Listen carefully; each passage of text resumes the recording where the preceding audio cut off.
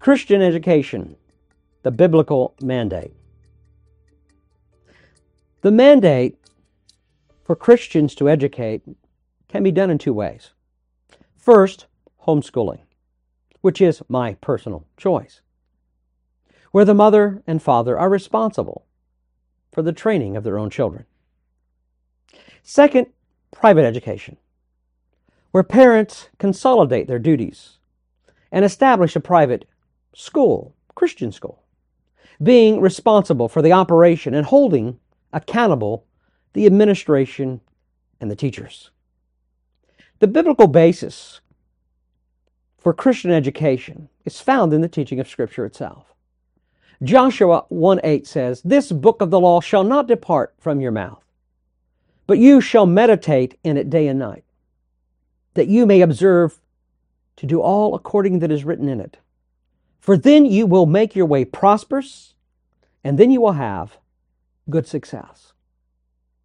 Following the principles of God's Word leads us to be prosperous.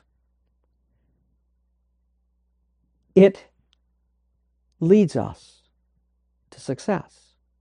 Not success in the mentality as the world sees it, but in view of how God defines it. The book of the law, the Word of God,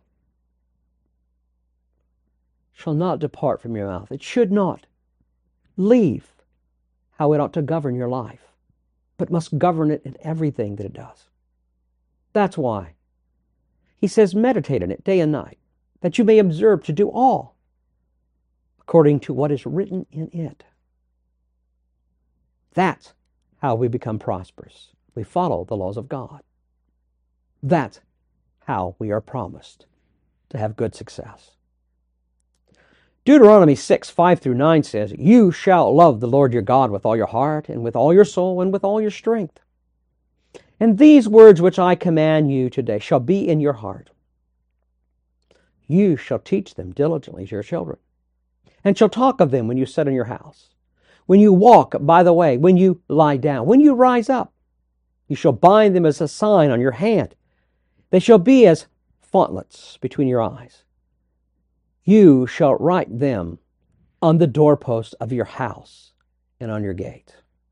Here we have the command to teach our children not only the Word of God as in some type of devotion, but rather as it applies to every aspect of life.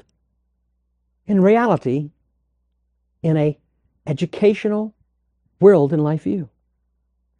That the Word of God is the truth. And that truth is to be integrated in the understanding of our children 24/7. And we ought to also apply them into every aspect of our understanding of life. That they are to be the testimony of how we live our life as followers of God's Word. We are a people of the book. But to be people of the book, we must not only hide that Word within our heart, but we must teach that Word to our children. Teach them how the principles of that Word apply to every area of their life, daily, always putting them to practice. Deuteronomy 11:18-21 says, "Therefore you shall lay up these words of mine in your heart and in your soul, and bind them as a sign on your hand, and they shall be frontlets between your eyes. You shall teach them to your children. Speak of them when you sit in your house, when you walk by the way, when you lie down, and when you rise up. And you shall write them on the doorpost of your house and on your gates, that your days and the days of your children may be multiplied in the land of which the Lord swore to your father to give them, like the days of heaven above the earth." Here we have a restatement of Deuteronomy 6. A second emphasis on the necessity of teaching and training our children in the ways of God. Not just in the ways of church, but in the ways that we as creatures created in the image of God, are to live our lives out, both in church and in state and in society. How to govern our culture, our economics, our political understandings. That is essential to Christianity. Psalm 1:1-3 says, "Blessed is the man who walks not in the counsel of the ungodly, nor stands in the path of sinners, nor sits in the seat of the scornful. But his delight is in the law of God. And in his law he meditates day and night. And he shall be like a tree planted by the rivers of water, that brings forth its fruit in its season, whose leaf also shall not wither, and whatsoever he does shall prosper." Again, note, whatsoever he does shall prosper. Note the four things set forth in this text of Scripture. First, the Christian is not to receive the teaching or education from the ungodly, or sinners, or for the scornful. Rather, secondly, the delight of any Christian is the law of the Lord, of whom the Christian meditates day and night upon his word. That is, he is given only to the teaching of the godly, to listen to them. That's what we are to do both in our own lives and in the lives of our children, that they will know how to live their lives righteous before God. Third, and then, and only then, will we bear the fruit of righteousness in season. And fourth, whatever we do shall prosper. We're also told in Proverbs 4:14-15, "Do not enter the path of the wicked, and do not walk in the way of evil. Avoid it. Do not travel on it. Turn away from it and pass on." Here is an admonition to avoid the public educational system, if there ever was one. Do not enter the path of the wicked, those who reject God's law and word. Do not walk in the way of evil. Avoid it. Do not travel on that path. Turn away from it. Pass on. Move on away from it. Proverbs 13:20. "He who walks with wise men will be wise, but the companion of fools will be destroyed." The principle here is clear. If you take part in the ways of the fools, being educated according to the principles of this wicked world, you will receive destruction. However, partaking of the education of the wise, the education that comes only from the Word of God and His law, as it applies to every aspect of our life, makes one wise, rational, restrained, and lawful. Colossians 1:15-18 says, "He is the image of the invisible God, the firstborn over all creation," referring to Christ. "For by Him all things were created that are in heaven and on earth, visible and invisible, whether thrones or dominions or principalities or powers. All things are created through Him and for Him, and He is before all things, and in Him all things consist. And He is the head of the body, the church, who is the beginning, the firstborn from the dead, that in all things He might have the preeminence." Here we have the teleological principle of creation. That is, the purpose and the meaning of the universe are only understood in light of the person of Jesus Christ. How does that figure into public education? I don't think your child could get an answer from the teacher, and most likely would be suspended from school from even asking the question. But note something. Here's the foundation to understanding that we are in a contest. That Christ is more powerful than dominions or principalities or powers in this world, because all things were created by Him and for Him and through Him. We are in a struggle. We are in cultural war with other contending religious philosophies, and all cultural perspectives are religious. And we'll talk about that more in a future presentation. Colossians 2, 1 through 10.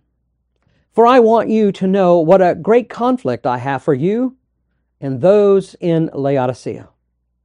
And for as many as have not seen my face in the flesh, that their hearts may be encouraged, being knit together in love, and attaining to all the riches of the full assurance of understanding, to the knowledge of the mystery of God, both of the Father and of Christ, in whom are hidden all the treasures of wisdom and knowledge. Now I say this, lest anyone should deceive you with persuasive words. For though I am absent in the flesh, yet I am with you in spirit, rejoicing to see your good order and the steadfastness of your faith in Christ.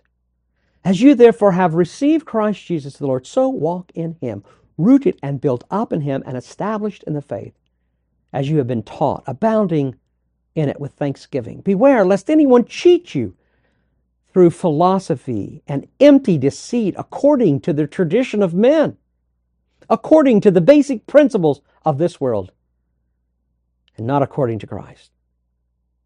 For in him dwells the fullness of the Godhead bodily, and you are complete in him, who is the head of all principality and power.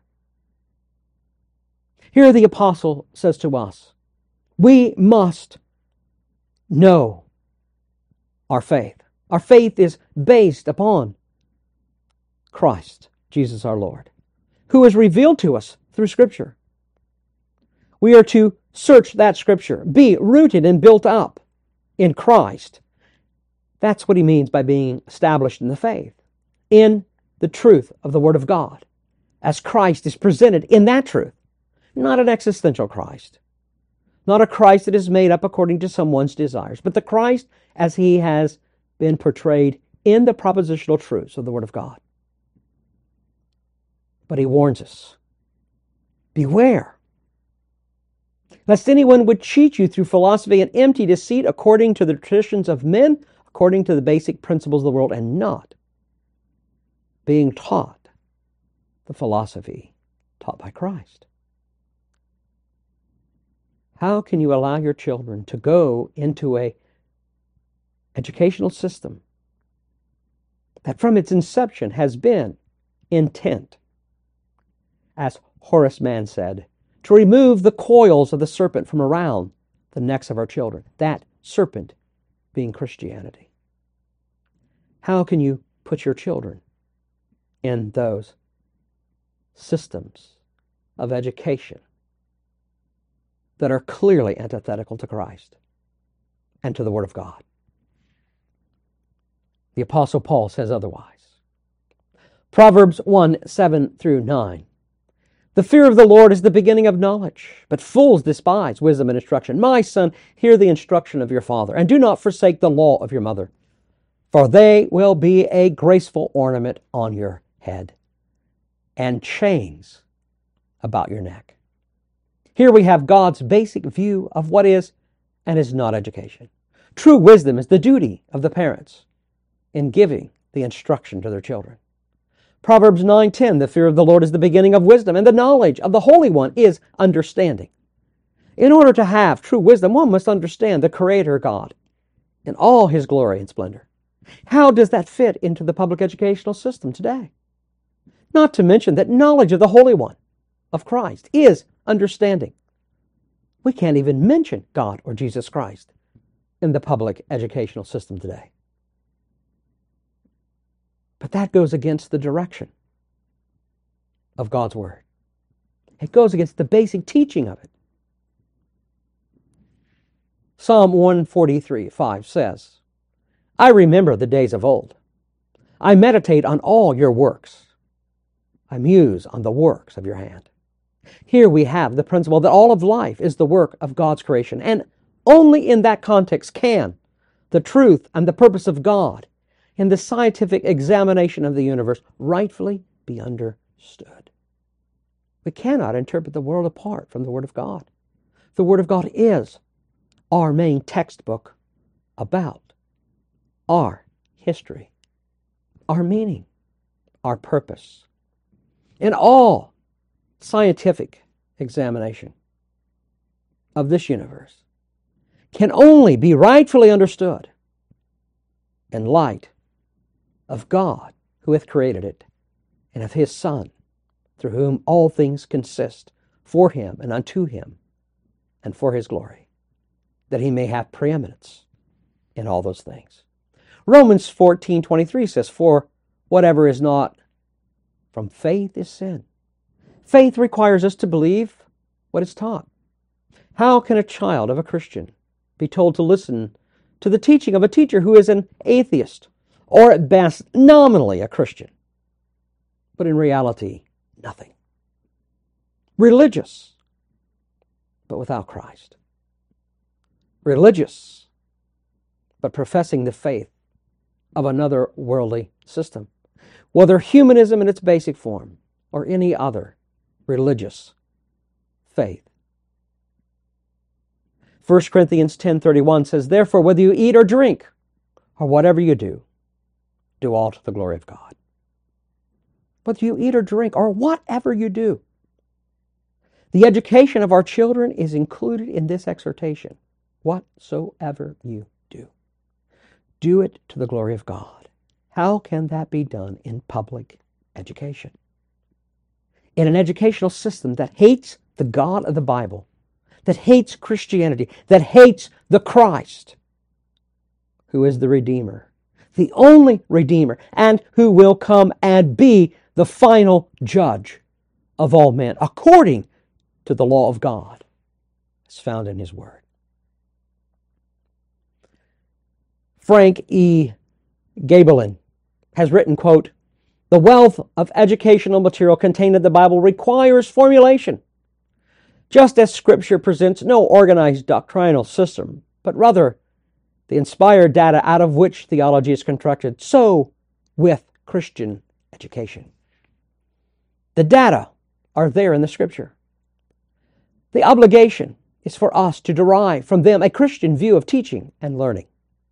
Ours is the religion of the book, and nothing short of a philosophy centered in biblical truth has a right to the name Christian. There is, however, a vast difference between education, in which devotional exercises and the study of Scripture have a place, and education in which the Christianity of the Bible is the matrix of the whole program, or, to change the figure, the bed in which the river of teaching and learning flows.